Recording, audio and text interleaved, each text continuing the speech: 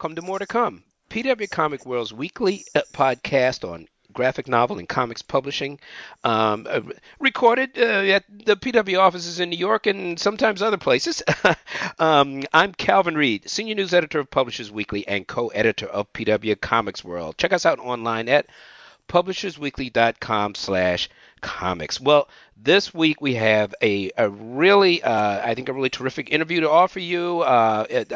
We're talking with Frederick Schott, a translator, interpreter, the author of Manga, The World of Japanese Comics, a book that sort of introduced me to the new phenomenon for me at the time of Japanese comics.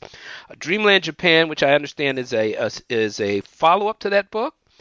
Fred Schott, welcome to More to Come. Oh, thank you. It's a pleasure to be here.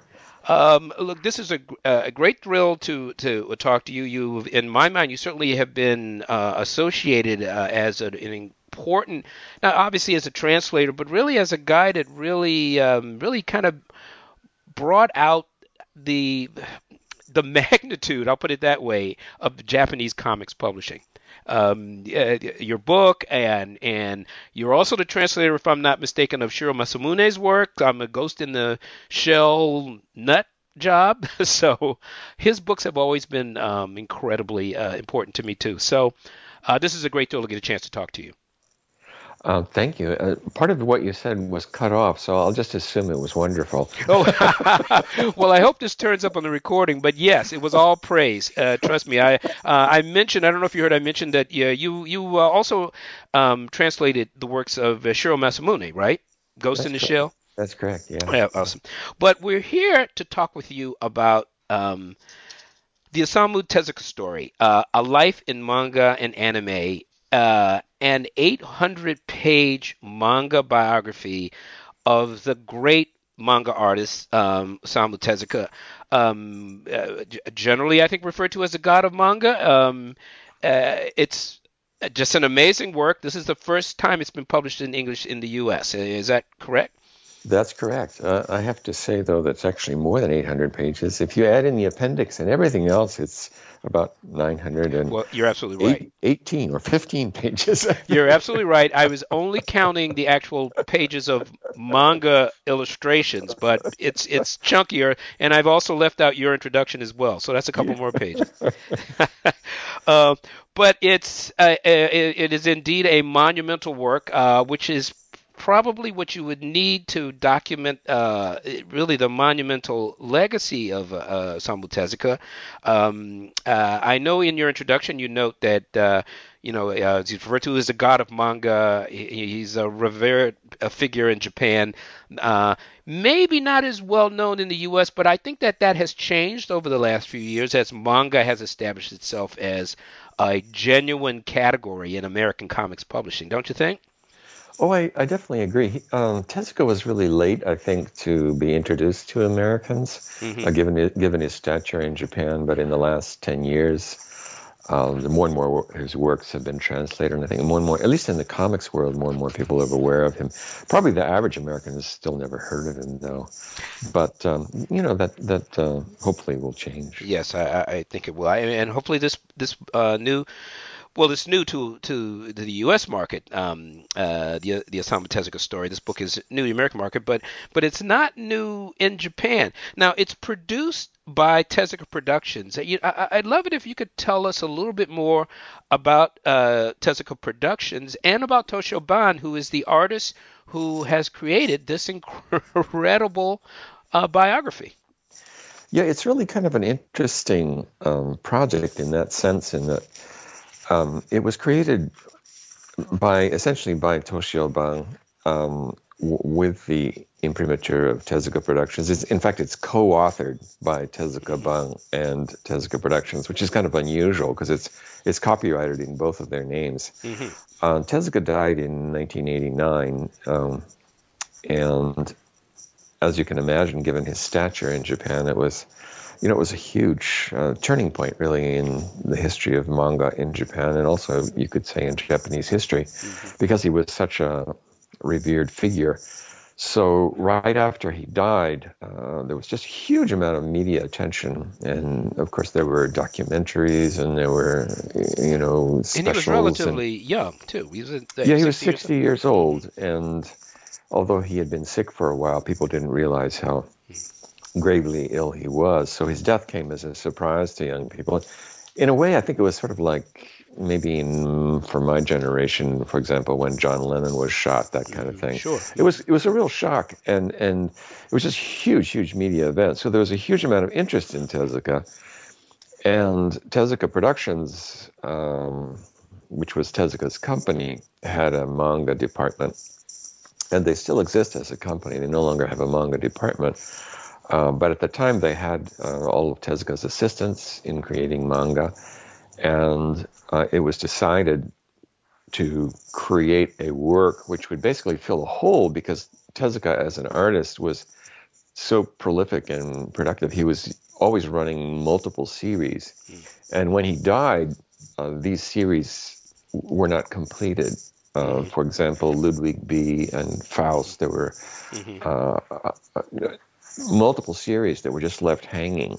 And especially at the Asahi, which is one of Japan's larger publishers, they really needed something to not only fill this hole in their publishing, but they thought it would be appropriate to create something that would be a biography of Tezuka himself and kind of a memorial out of a sense of reverence, I guess.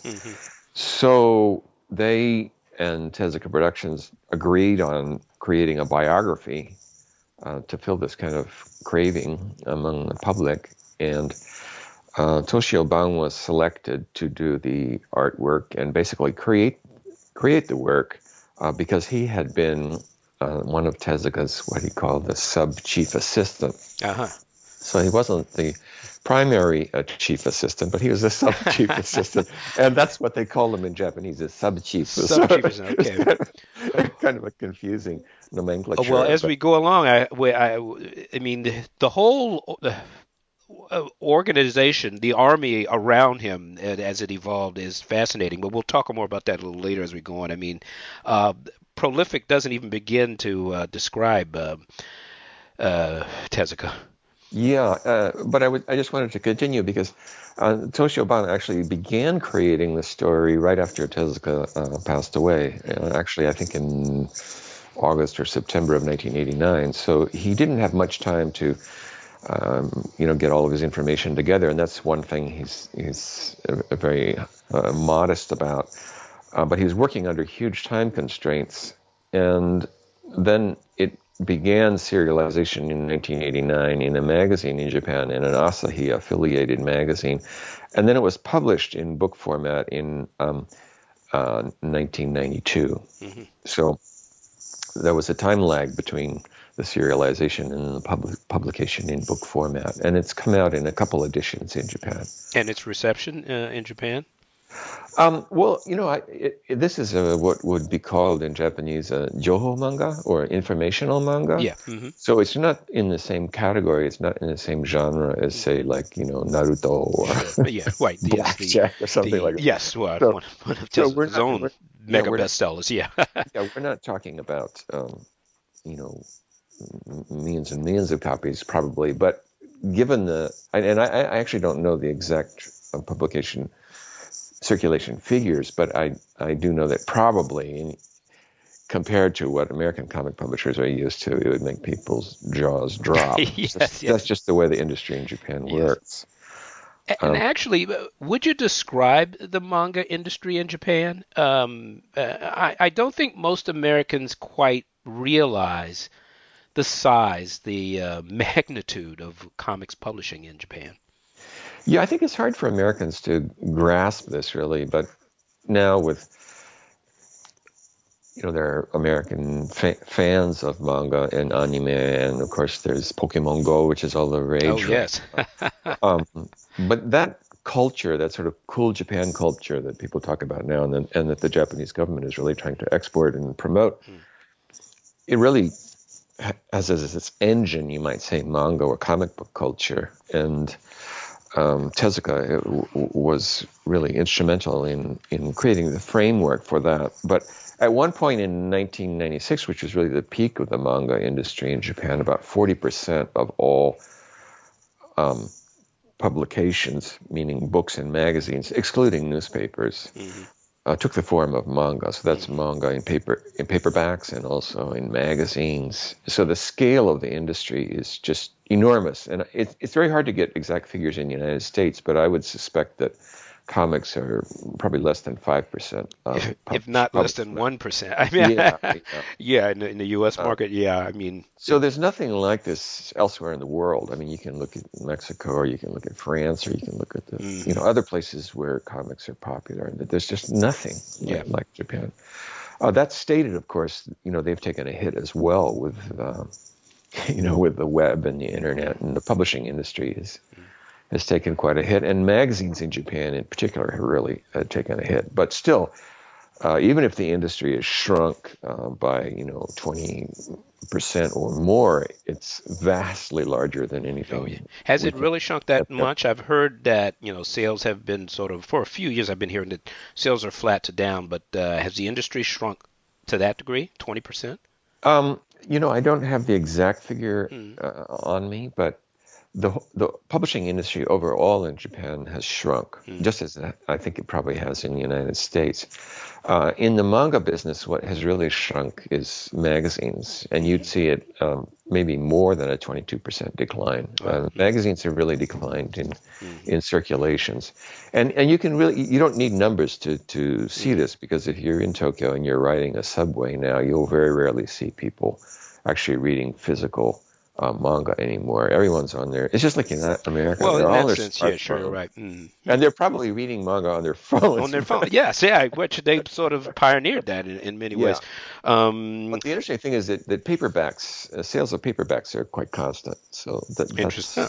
That's an interesting phenomenon. So the book form, or what's the tankobon, that has not shrunk, or The tankobon is quite steady. Yeah. I mean, it may have gone down a little bit, but it's been pretty firm.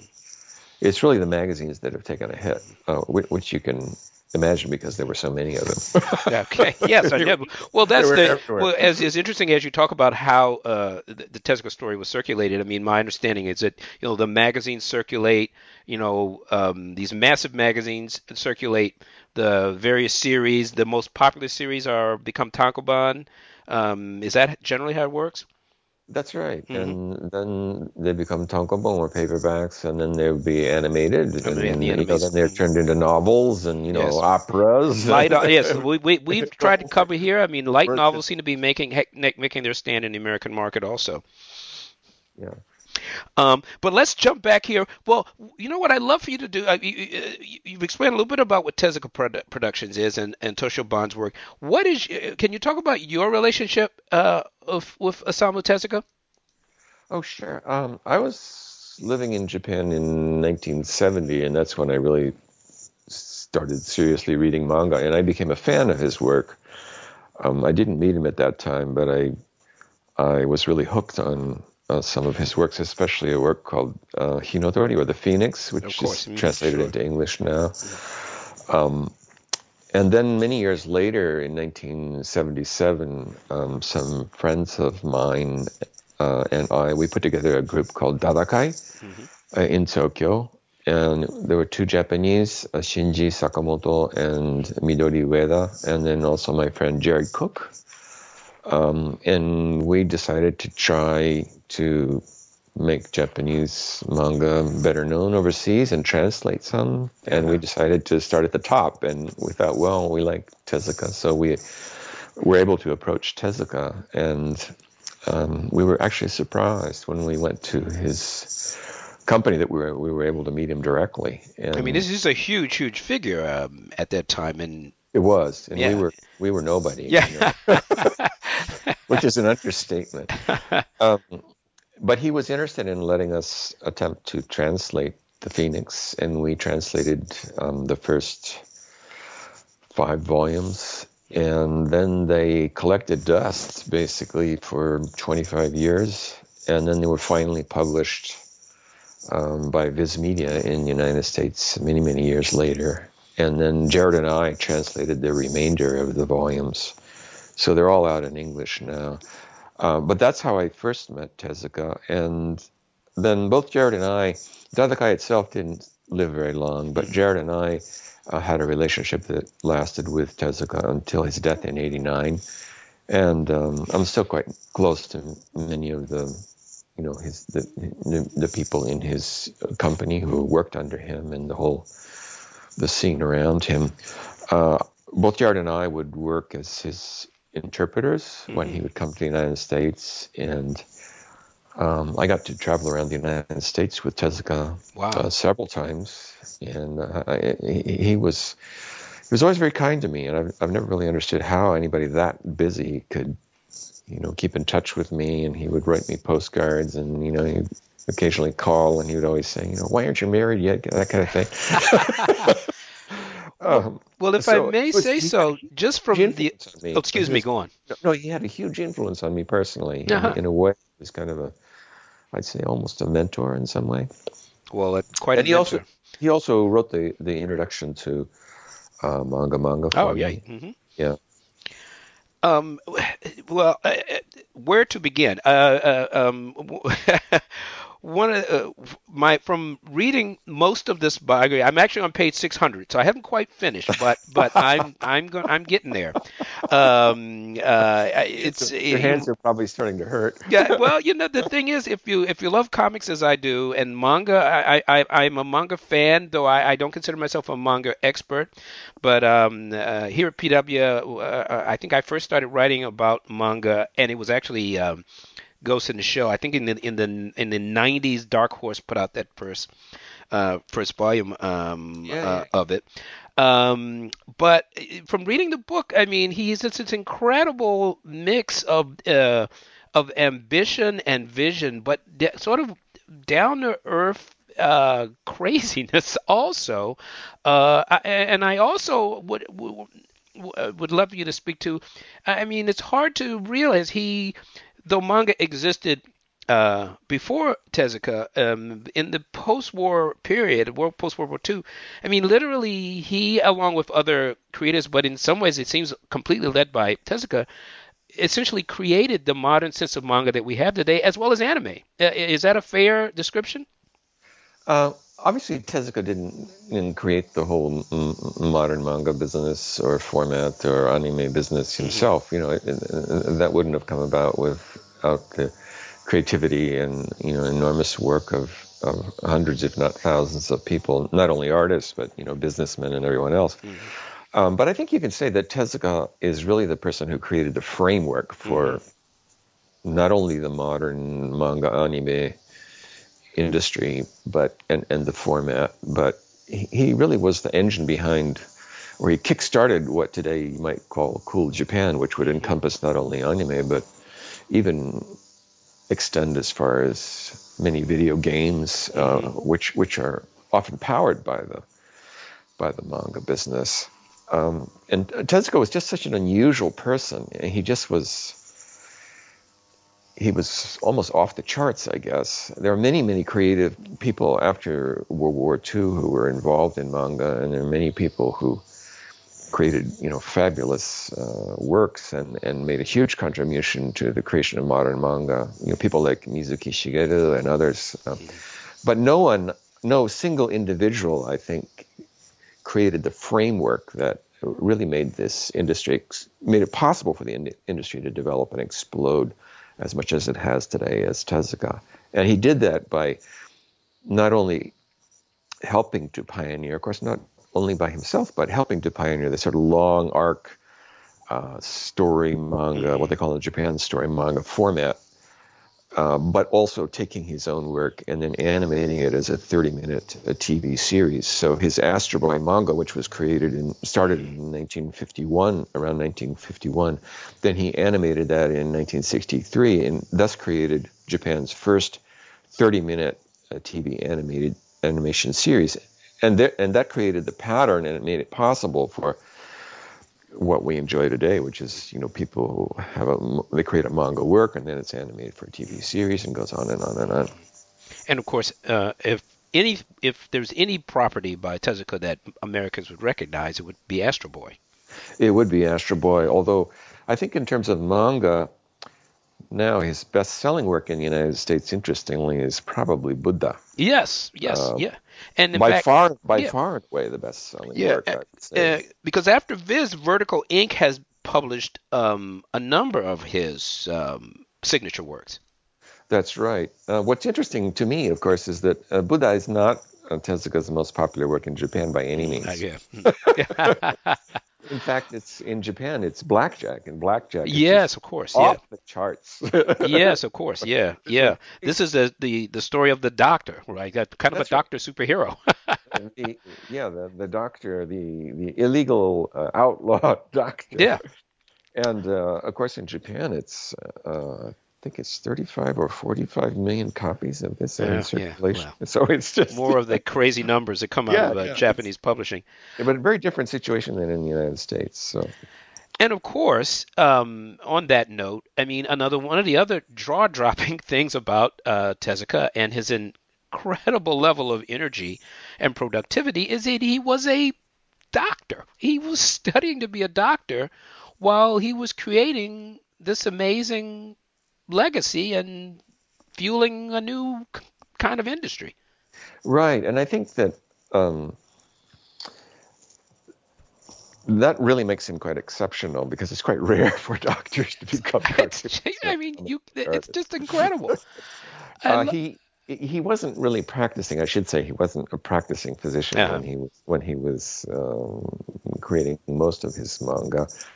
He often used to joke. He used to tell me. He said that, he one of his his mentors had told him he would be doing a favor to his patients by not becoming a doctor. yeah, Becoming a you're cartoonist. dropping out a little bit. Could you repeat that? He often used to joke, and he would tell me that one of his mentors, one of his teachers in medical college, had told him that he would be doing patients a favor by not becoming a doctor and I see. becoming a cartoonist. And there's an allusion to that in this book. It's a little different than the way I remember him telling it, but basically it's the Yeah. same little episode. Well, look, you know what? I want to quickly jump through some parts in the book. I mean, and to give our listeners a little bit sense of his life. So, Tezuka was born in 1936, right, in Tonayaka City in Osaka. He was born in 1928. Oh, excuse me, Yeah, 1928. yeah. My bad. Okay. No. But he was raised in Takarazuka City. Right, and Takarazuka had a big influence on him because of not only the nature in the area, because he was as a child he was a budding uh, entomologist, you might say. Oh, He right. just Yes, because he loved loved collecting the study of insects. insects. Yeah. Yeah, so that had a huge influence on him as a child, and then also Takarazuka is the birthplace and the center for the Takarazuka All Women's Yes. Theater, which is very unique again to Japan. And Tezuka's mother was a huge fan of the theater, so Tezuka himself, from a very young age, was going to the theater.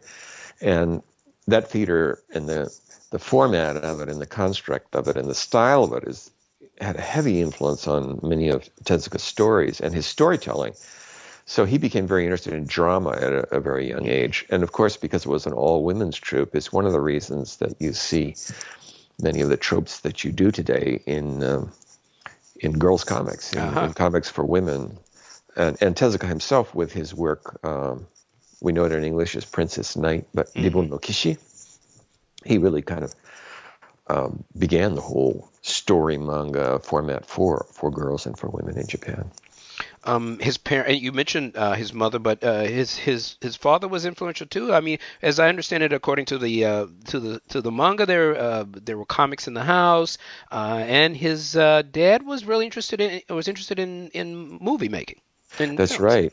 No, his father was quite an exceptional person, I think, for his era, in the sense that he was very interested in film and photography, and they had a cartoon movie projector at home, a home movie projector, which would have been very rare. So his family was quite well off, and his father was salaried salaryman, as they say in Japanese, a salaried worker, but he did very well for himself. And in the home, they had lots of manga from because there were pre-war manga in Japan, mainly in book format, which is interesting in and of itself. They're different from post-war manga, but in the house they had manga that Tezuka grew up reading. And he also saw in magazines they had reproductions of American works as well, newspaper comics. So he's influenced by George McManus in the United States. In addition to cartoons like Popeye and things like that. And you can see those influences in his artwork today. And he was also a huge film fan, as well as animation fan, and the Disney was one of his influences. Is right. that accurate? That's right. He was a huge fan of film, and as with theater, his mother was a fan not only of theater but also of film. So she would take him to see movies as a boy, and then, of course, during the war, American movies were banned. But after the war, Tezuka would go to movies as often as he could, and it's hard for us to imagine how difficult it is to see, say, Bambi 80 times, which Tezuka often bragged about. It's because we can just turn on have it streamed into your home. You can watch it for a month if you want to. But in those days, you actually had to go to a theater physically and pay money and see the thing. So he would see films that he liked over and over and over and over again. So the Disney influence is just huge in Tezuka in his art style, and he idolized Disney, and he was very frank about that. Disney was his hero. He would have loved to have done what Disney did and create a Disneyland as well, but he never quite got around to that. Didn't he? I mean, as I read on in the biography, he had a thing. He wanted these 365 movies a year. And at one section that describes him sort of sneaking away from his fevered working environment to run and see parts of movies that he had. Yeah, he would do that, and he would go see the best part of one movie and then the best part of another movie, because he would read about them in advance, and he knew where what to skip and what was interesting to him and what he could use and what could inspire him, that sort of thing. He was really sort of a dream factory in the sense that he was just constantly coming up with ideas, and he needed input to come up with these ideas for stories and characters. So he read voraciously, and he watched movies and talked with people and was constantly absorbing information, almost like a sponge, you might say. Yeah. So as a child, it turns out he was a bit of a drawing prodigy, right? He sort of immediately started drawing, and later on, as I read in the biography, during his school years, he had this prodigious memory. There's a section in the biography that talks of how he would look at his classmates, memorize them, and then do a drawing of the whole group from memory. Yeah, that's in the book. I wasn't aware of some of those episodes, but I was struck in the book that they emphasized, for example, his ability to draw a circle so accurately, because that reminded me, of course, the stories of Michelangelo. Doing it's got to do the perfect circle. Yeah, but he had an extraordinary memory. There's no doubt about it. I often was struck because he would remember things that we had been talking about years later, and I have a terrible memory, so I would forget these things. And he would say, well, you said this or that. And okay. And he would often, he would see things, and then you would see them appear in his stories later. He'd draw them. So he had I wouldn't say a photographic memory, but he had something close to it. So he obviously he was in Japan during the war. Did the experience of the war affect him as an artist? Hugely, and not only as an artist but as a person. He had a political ideology, which was quite common to his generation. He was extremely anti-war, almost pacifist, you could say. And that was very common among people his age group who survived the war, because, of course, many of his age did not. Tezuka was very lucky in the sense that he wasn't drafted. He was, I think, mainly able to avoid being drafted because he was in medical college. But he nearly was killed during the bombing of Osaka because he was like all the students at the time, they were forced to work in factories. They couldn't go to school at the end of the war. Everybody was mobilized. Mm. And his factory was bombed, and he just barely escaped with his life, which is detailed in the Yes. book. Yeah, I know it And that absolutely is. experience, and also seeing, uh, in those days, the U.S. was firebombing Tokyo and Osaka, and of course the casualty rate was enormous. In Tokyo, Yes. you had 100,000 people die in 3 days, and Osaka wasn't quite that bad, but nonetheless, Tezuka, when his factory was bombed and he actually left the area and tried to get home, he had to walk by this river in the area, and he saw just, scores of dead bodies burned. People were trying to get into the water to survive because of the firebombing. So that experience, and then also seeing after the war starvation of Yeah. people, was just seared into his memory, and it. I don't like the word inform, but it's so popular today I'll use it. It really informs all of his subsequent Well, informed all of his subsequent understandable. stories. Um, Now, as I understand it, his one of his first published works was in around 1946. His first serial comic strip, the Machan Diary. Hello, Um, are you there? Hello. Something we're more used to seeing now, although in the United States it would probably be 6 or 8 panels, but it's sort of like a daily comic strip kind of Hey, thing. Fred. You know what? You dropped out for a second there. Okay, Could you repeat that? sure. Yeah. Machan no Nikijo was kind of like, or Machan's diary was kind Hmm. of like what we might be used to in the United States is a daily comic strip in a Yeah. newspaper, although not very many people, I think, read comic strips in newspapers anymore. But that's the kind of format. Here it Yes, would but this probably be, is 1946, so. yeah, here it would be 6 or 8 panels. There's a very standard format in Japan, and it's usually 4 panels. Hmm. And it's still quite common in newspapers. It's very popular, and it's so his first works were in that format. They were totally unlike what people today think of as Japanese manga in the United States. Not these long format, multi-volume, thousands of Right. pages kind of Yes. thing. But so I'm going to jump from there though to New Treasure Island. Now, if I'm not mistaken, this is an example of really an early form of manga story aimed at the children's market. Yeah, aimed at the children's market, and at that time, Tezuka was working in the Osaka area. And Osaka had a manga culture that was quite unique. There were these very cheap, inexpensive manga books that were being created.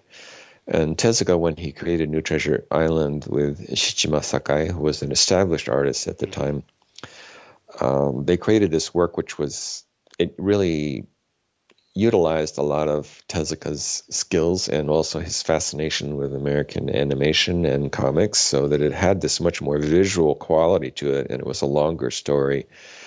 And it just captured young people's imaginations. So it's sold. It just astounded the publishing industry in Osaka. This was really quite separate in those days from what was going on in Tokyo. But in Osaka, it was a sensation Hmm. and sold so many copies that really kickstarted Tezuka's career. And it showed that he was trying to pioneer something quite new, a new format. Yeah, can you talk a little bit about I mean, with the aspects of what he was doing that was so different for manga artists at the time? I think the main thing is that he took the traditional format of comics, which we might be familiar with in the United States or even in Japan in those days, and sort of decompressed them. And he believed that comics as a medium could be used to depict anything that you could depict in novels or in films. So he had an ambition at a very early age, and he wanted to expand the potential of manga or comics as an expressive medium. So he wanted to create longer stories, and he wanted to make them much more visual. Hmm. And so in the beginning, that was difficult to do because obviously manga were not as long as they are today, and he didn't have access to, the multi-volume sort of series. But by sort of pushing the industry and constantly pushing for longer works, he was able to create something was decompressed, you might say. So in an American comic book, a superhero comic book of the 1950s, what would take maybe 2 pages to depict, he would eventually spend 20 or 40 pages depicting that sort of thing. Maybe one panel, instead of one panel, he would have 2 pages or 3 pages. Yeah, I mean, certainly one of the things that I encountered when I first started reading manga was the ability of manga artists to really map, in a very expressive way, a much wider range of emotions and pathways toward emotions than you generally saw, certainly in mainstream American superhero comics. That's right. Yeah, and of course, the artists in America, even if they wanted to do that, they wouldn't have been able to do it because it was just too expensive. Yeah. And part of that is, printing costs and use of color. And in Japan, they didn't have color, so it was a very different situation. So I'm going to jump around a little bit because I want to get us up to the release of Astro Boy as an anime, but I do want you to talk a little bit about his working process. And after he became more and more popular, it reads almost like a screwball comedy when you start reading about how he was able to work, how he was working on 8 or more serializations at the one time, and this army of editors from competing magazines who were chasing him from Tokyo to Osaka. He produced work, it seemed, for every publisher in Japan, with, essentially the same deadlines, because they were all predominantly monthlies, if I'm not mistaken, at the time. But it reads like a screwball comedy. Yeah, in the beginning they were all monthlies, and then of course they became weeklies, and then of course it became even more hectic and chaotic because their deadlines were so short. But it was like a screwball comedy, and it's just amazing to see or to hear some of the stories that are in this book describing how he would, try and throw off his editors who were chasing him and trying to get pages and from him because there were so many magazines that wanted his work. Of course, he could do that. It became an addiction for him. He had to have editors chasing him in order for him to get anything done. Yeah. And I personally experienced that because once on his trip to the United States, he was enjoying himself too much and he got behind on his work. So they actually flew out an editor from Japan all the way to San Francisco. And this is around, 1983 or 4 or something like that, a long time ago, when it was more difficult to fly between Japan and the United States than it is today. But the one magazine actually flew out an editor, and they tried to, corral him into a room in the Mark Hopkins Hotel here in San Francisco and get him to deliver his pages that they desperately needed. But he was addicted to that. He needed it. And he was one of the few people who, of course, could do that because he was so popular. Well, he also. I really try to give the listeners a sense of this. Magazines had editors assigned to him, and they basically couldn't leave him until they had pages to take back to the office. That's right. Even if it took weeks or days or whatever. That's right, and they would sleep, in his office, and they couldn't go home. They couldn't go back. So. And at one point, it seems that the editors all sort of formed a pool. They sort of organized it, sort of basically, so that everybody would be a little bit fairer. But what I also found amazing was that he would often be working on multiple stories simultaneously. Yeah. I had not been aware of this system that the editors had arranged among themselves, but in the book they do a really great job of showing how that evolved. Crazy. It's really quite funny. And I had a friend the other day who actually interviewed me, Leonard Reifus, who's a comic publisher and artist in his own right. But he was saying, he was just puzzling over the fact that publishers could afford to have all these editors sent out and try and hound Tezuka. And it's true, from an American perspective, it doesn't make any economic sense at all. It's But just I crazy. think it reflects the fact that Tezuka's manga were selling so well Mm. that publishers, they were just desperate to get work from him because he was a gold mine, and it was a way for them to make an enormous amount of money as well. I had the good fortune, I think this was about 2009, to meet the great Gagaka manga artist, Yashihiro Tatsumi in Oh, San yeah, yeah, Diego. yeah, yeah. Oh, yeah, And he yeah. got I think he got an what does it call it, an ink spot, an ink. Yes, They have various awards. yes, We yes. got to hear him speak, but I also got to meet him personally and talk. Mm-hmm. And he talked about the post-war years, and he said, and this was not it's not a romantic memory that working in manga was like going to war. And and in the manga biography of Tezuka, they talk about that Tezuka was responsible for this process of the hotel, confining artists in hotels till they got their pages done, because he seemed to often be running off to hotels to escape his editors. Yeah, I don't think Tezuka started that, Mm-hmm. and in fact, actually, you could find that with outside of the world of manga, but also Mm-hmm. novelists and so forth in Japan. I see. If you were a super Yeah, successful novelist, you might be confined in a hotel room by your publisher. I But see. Tezuka really exploited that because, again, he learned to depend on it, Yeah, and without the pressure, he had a hard time, interesting. getting his work done because he was always accepting so much work. And in terms of the working simultaneously on works in this book, at least, they do a fabulous job of showing how absurd that was because sometimes you put the wrong character in Yes, the yeah. wrong story, that kind of thing. But I didn't realize the extent to which in those days he was able to sort of draw multiple stories and multiple parts of different stories. I didn't Yes. realize how I didn't realize the extent of the chaos that he Well, lived in it's until I read this mind-boggling. book myself. And Yeah, not only that, working around the clock, working days on end without sleep, yeah, working, yeah, laying down.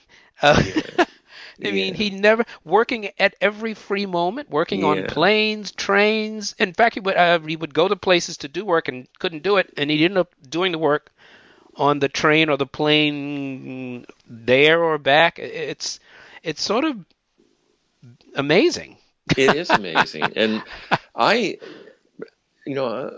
some people say, well, how could he have done these things? And maybe he made it up, maybe it's made up, and so forth and so on. But I personally experienced this because I once went to Florida with him, and they were making a documentary about him.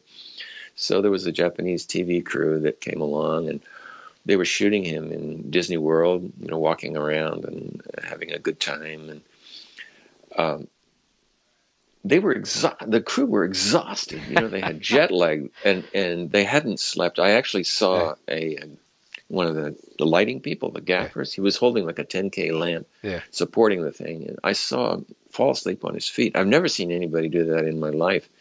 He fell asleep standing, and then Tezuka's going through all this, and he has jet lag, and of course he's normally only sleeping 4 hours a night. But I remember that evening he said, well, good night, Fred. And he went off. And then the next morning, I saw him and he hadn't slept. He'd been drawing manga and he Yeah. handed me these pages and he needed to send them back to Japan. And, he'd inked the main characters. He'd put in Hmm. he'd penciled in he'd done not only the pencils, but he'd inked the main characters and he'd penciled in the dialogue. And later back in Japan, of course, his assistants would do much Yeah. of the backgrounds and the details and that sort of thing. But I was just astounded. Yeah. He hadn't slept at all, and he was fine. He had his beret on and his Yeah. Yeah. glasses, and he's grinning in the morning, and I'm a wreck. It's pretty amazing.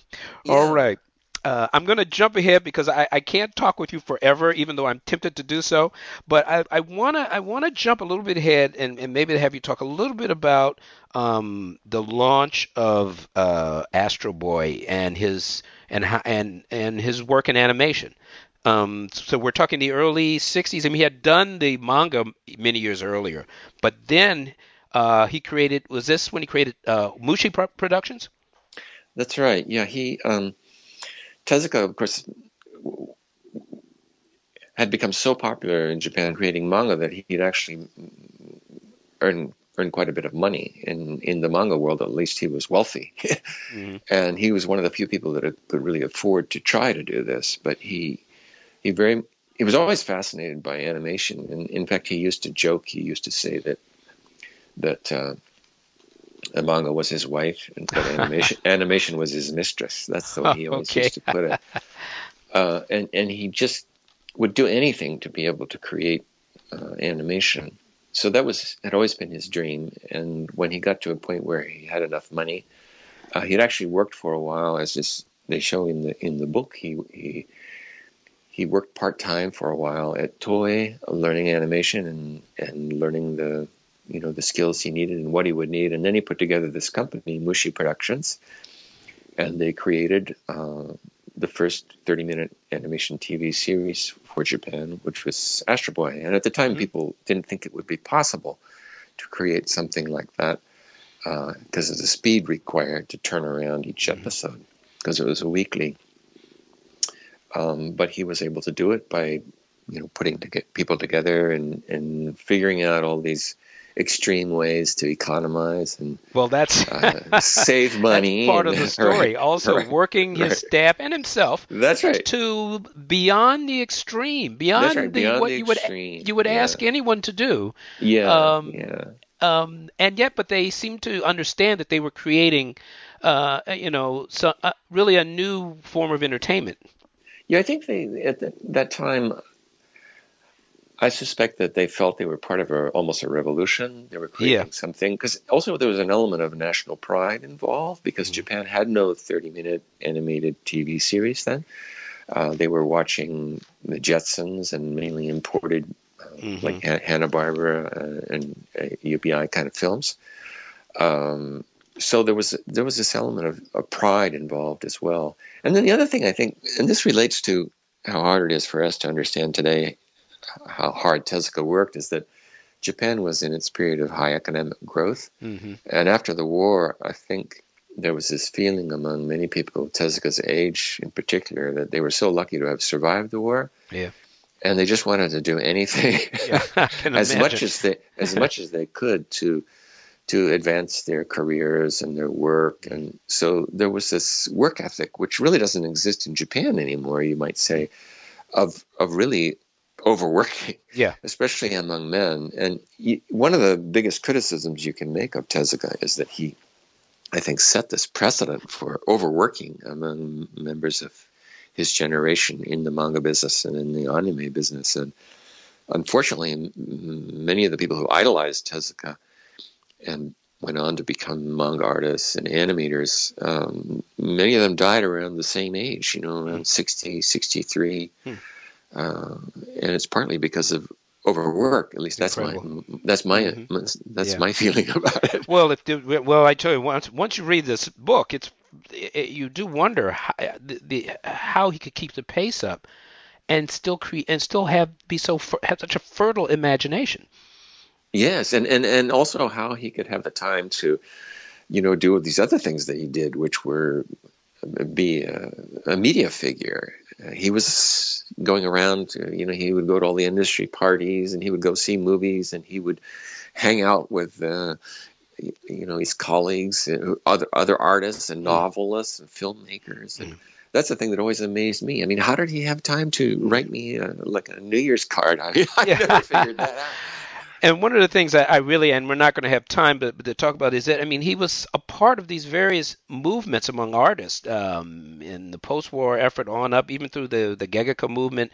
He was a part of these movements and these, working with groups of artists to do manifestos and to really, think about and change the artistic direction of manga. I mean, he was doing this while he was like a superstar. That's right. And he was also involved with science fiction in Japan. Yes, of course. And we even get a chance to talk about that. Yeah, in the book talks about that. He was very good friends with. I remember going drinking with him once, and there, one of his drinking buddies is Sakio Komatsu, who's one of the more famous Japanese sci-fi novelists. And I'm thinking, how does he have time to do this? Um, Fred, look, I could go on and on, and in fact, I was going to try and bring Peter Goodman, the publisher of Stonebridge Press, on, but I don't think we're going to have the time. We're going to have to wrap up here, but I really Sure. want to thank you. It's a real thrill to talk to you. I'm, certainly your work helped turn me into a manga fan, and you've probably done this, repeated that, with hundreds of thousands of millions of people across North America. Oh So, no, no, no, no. yeah, well, But I'm you and sorry. others. No, I'm sorry that the connection sometimes is cut out, and Did you lose my praise? yeah, The yeah, yeah, yeah. effusive Well, praise of you? I just have to assume you said only good things, Trust me, but I'm like you would blush. but anyway, yeah, it's been a pleasure talking to you. I hope I didn't talk too long, No, and not at I'm all. sorry you didn't have a chance to talk with Peter, but I'm sure some other time he would love to talk with you. We'll get back to Um, him. I mean, one of the things yeah, I've written quite a bit about Stonebridge Press in the past, and they seem to be doing a lot more manga these days, and with plans to do more manga. So I expect to talk with him. But look, Fred, thank you so much for thank being on you, More to Come. thank you, Calvin. All right.